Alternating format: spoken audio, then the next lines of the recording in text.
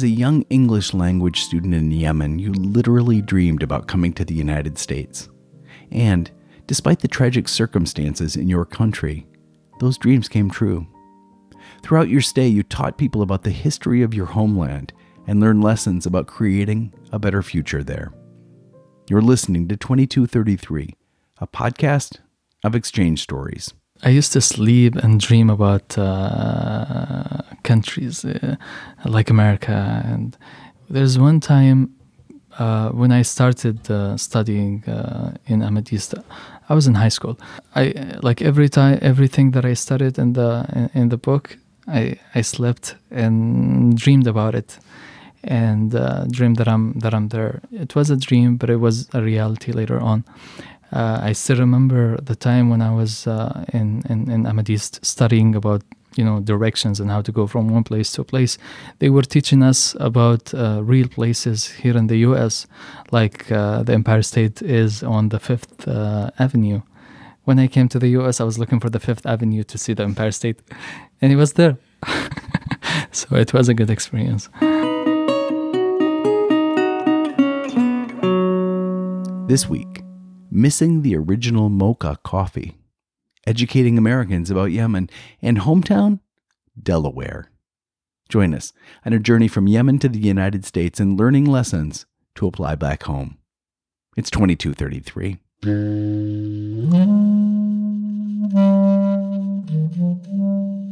We report what happens in the United States, warts and all. These exchanges shaped who I am. When you get to know these people, they're not quite like you. You read about them. They are people very much like ourselves. Oh, that's what we call cultural exchange. Ooh, yes. Hi, my name is Ahmed Al-Futehi, and I am from the Republic of Yemen. I work currently for the Embassy of the Republic of Yemen here in Washington, D.C. I am in charge of communication and the focal point of media at the embassy. I take care of passports as well at the consulate. I am an ECA alumni of the MIPI program. I learned my English in Yemen the first time through a program that was funded by State Department, and it was actually at Ahmadiyya Center in Sana'a. The program called Access, and I was proudly one of the first Access students in Yemen.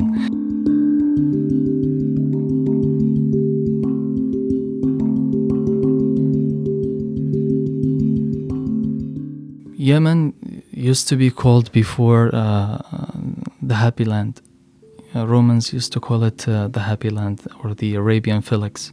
It used to be a powerful kingdom as known as the Kingdom of Saba or Queen of Sheba. And it was dominating the route of the Silk route and the incense route. Yemen used to be powerful, used to be prosper, used to be called the Happy Land. Yet today it's very sad.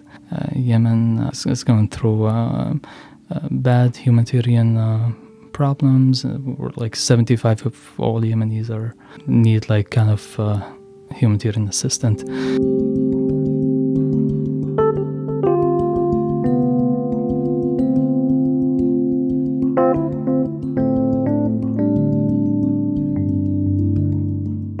We only thought about it and imagined the U.S., to be honest, just from the movies and cartoons that we used to watch. And when I came here, it was totally not different, but there was more to learn, actually, a lot to learn. Customs, traditions, the way you talk to people, the way you communicate, it was very different.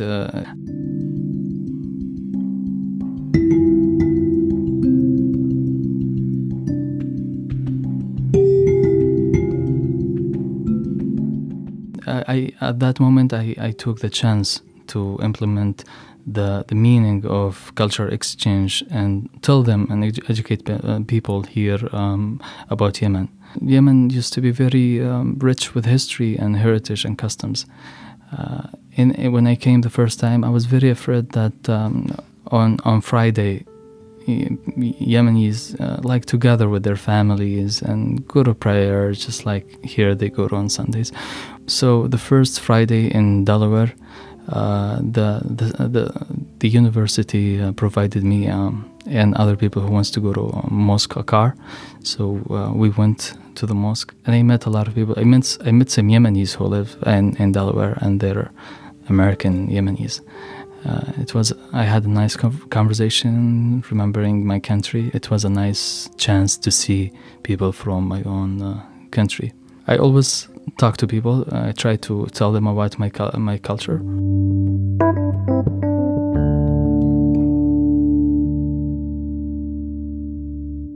During the first week, I was lost at one time. I tried to take a bus, and I was lost. It was funny, but I ended up in a place that I don't know where I was. I had to call the program coordinators, and they came with their cars to pick me up. Yeah.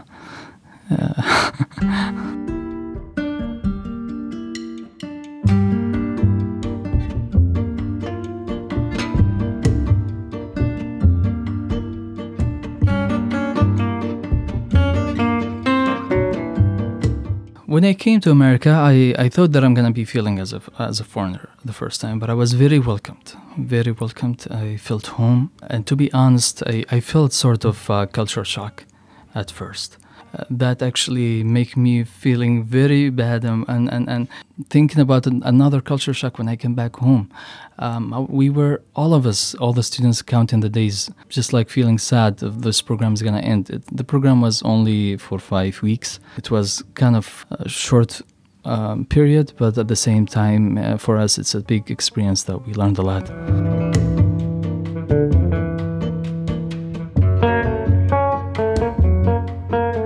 I can't forget the communication with my friends that came from all the Arabic countries.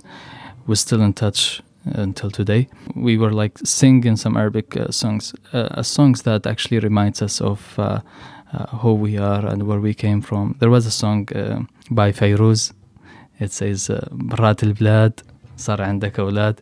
It means like you're outside of the country, now you have kids, and it's just a song that reminds us of that we are part, like, outside of our country. But it was a good experience.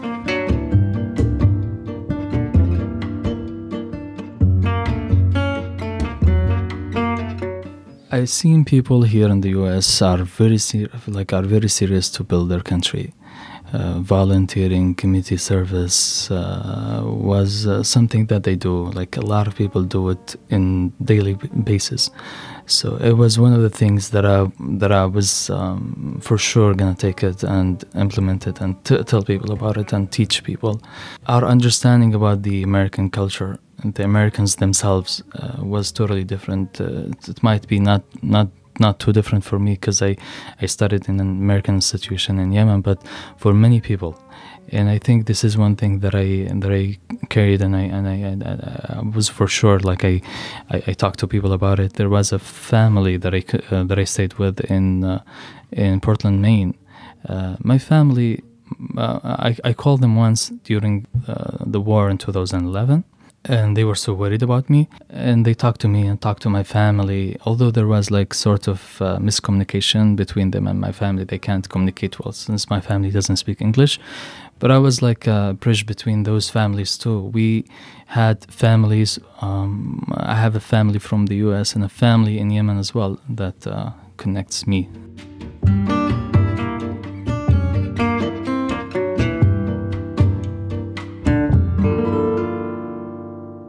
When I came to the program, I know that I'm going to learn a lot about leadership. But when we started the program, it was very intensive. We learned a lot about leadership, volunteering. The most thing that I appreciate of this program, that it makes me know the value of volunteering and civic engagement and community service. We did a lot of community service work here in the States. We did some community work in Delaware, like harvesting some plants and like for the poor people. And when we came back, by the end of the program, I felt so proud of implementing and doing proposals for projects that I imagined and thought of implement when I came back home and do it for my people and the people that in my country.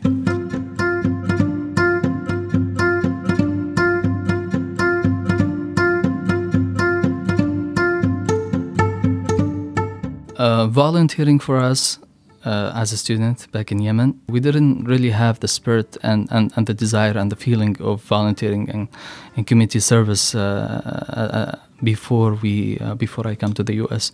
When I came back to when I came here, I learned more, and I know what was the meaning of volunteering and community service and how it helps a lot of people. So when I came back home, I tried to do it the same way. I had the spirit, I had the energy.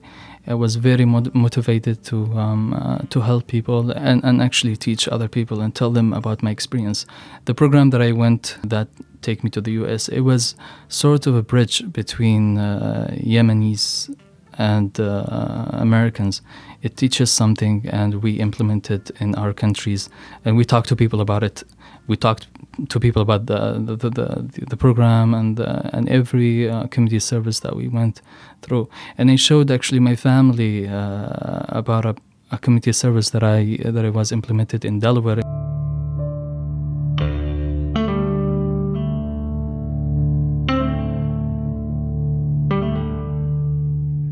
I was very proud of that project and thinking about it and how it's going to be implemented and done in my country when I return. At that time, when I was presenting my project, I really wanted people to look at me. I wanted my family as well to see that I have a different understanding, that this experience has changed so much in my life, and my understanding as well about how things should be done in my country too. Although I didn't have that chance to tell my family at that moment, they have seen actually the implementation of another project that I did in my country, and that made them so proud, and they thought about this program as a really nice chance for people to exchange and learn more about new ideas and things to implement in their country.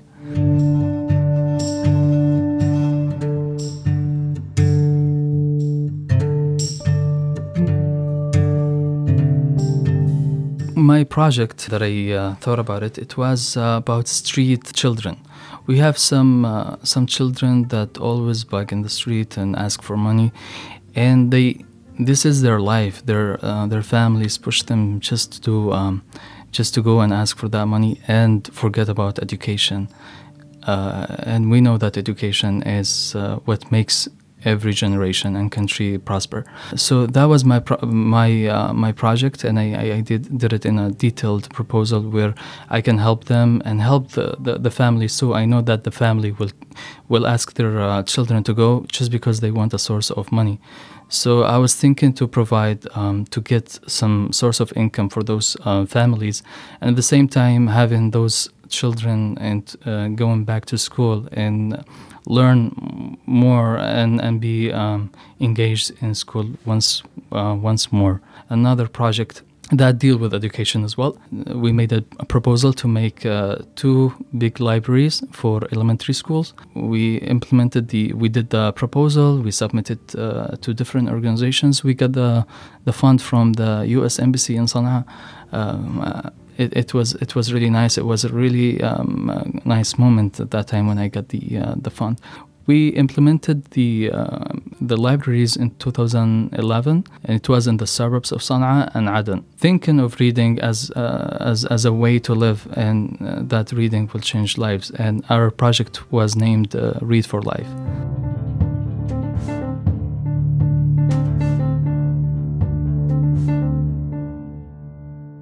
Every moment when I was during the program, I felt that I am between my family. Program was short, as I mentioned, but we every time I meet another person, I feel that they are part of my family. I still contact them until today. It's been 10 years, and we still feel the same way. We contact almost every now and then, like every week or every other day. There was a family in Delaware that hosted me for a day, and I went with them, and I had dinner, and I felt home as well. Another family in Portland, Maine, did the same thing to me, and I felt home. Even when I was just meeting the instructor, the professors, all of them were very nice to me, and I'm still in touch with them until today.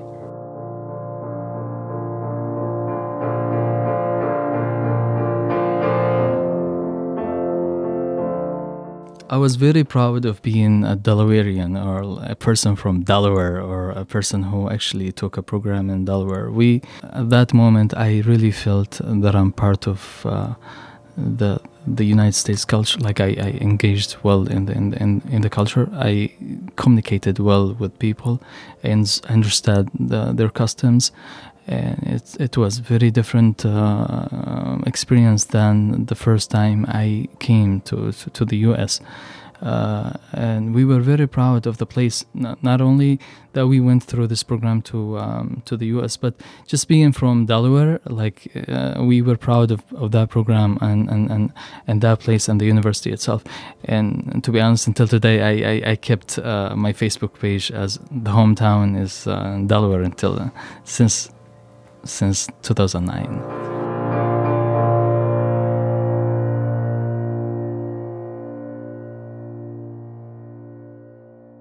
We want to know that Yemen needs everybody, even with praying and hoping for them for Yemen to prosper again. Yemenis will never give up. Will always have hope, and I think Yemen will prosper and be happy as it was once before.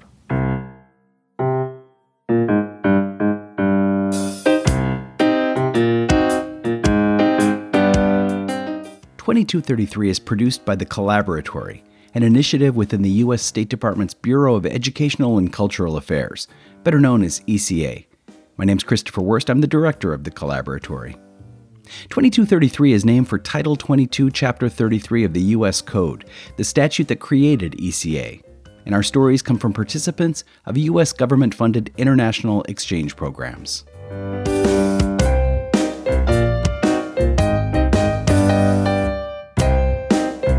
This week, Ahmed Al-Fotihi spoke about his experiences in Yemen as an Access English language student, and later about his time as a participant in the U.S. Middle East Partnership Initiative, or MEPI. For more about Access and other ECA exchange programs, check out eca.state.gov. We also encourage you to subscribe to .2233, and you can do so wherever you find your podcasts, and leave us a nice review if you feel so kind, and we'd love to hear from you. You can write to us at ecacollaboratory@state.gov. That's ecacollaboratory@state.gov. Photos of each week's interviewee and complete episode transcripts can be found at our webpage at eca.state.gov/2233. And now you can check us out on Instagram at 2233stories. Special thanks to Ahmed for telling his stories. I did the interview and edited this segment. Featured music was Zigzag Heart, Vernolay, and Rafter by Blue Dot Sessions, and Pounded Piano by Poddington Bear. Music at the top of this episode was Quatrefoil by Poddington Bear, and the end credit music is Two Pianos by Tagirlius. Until next time.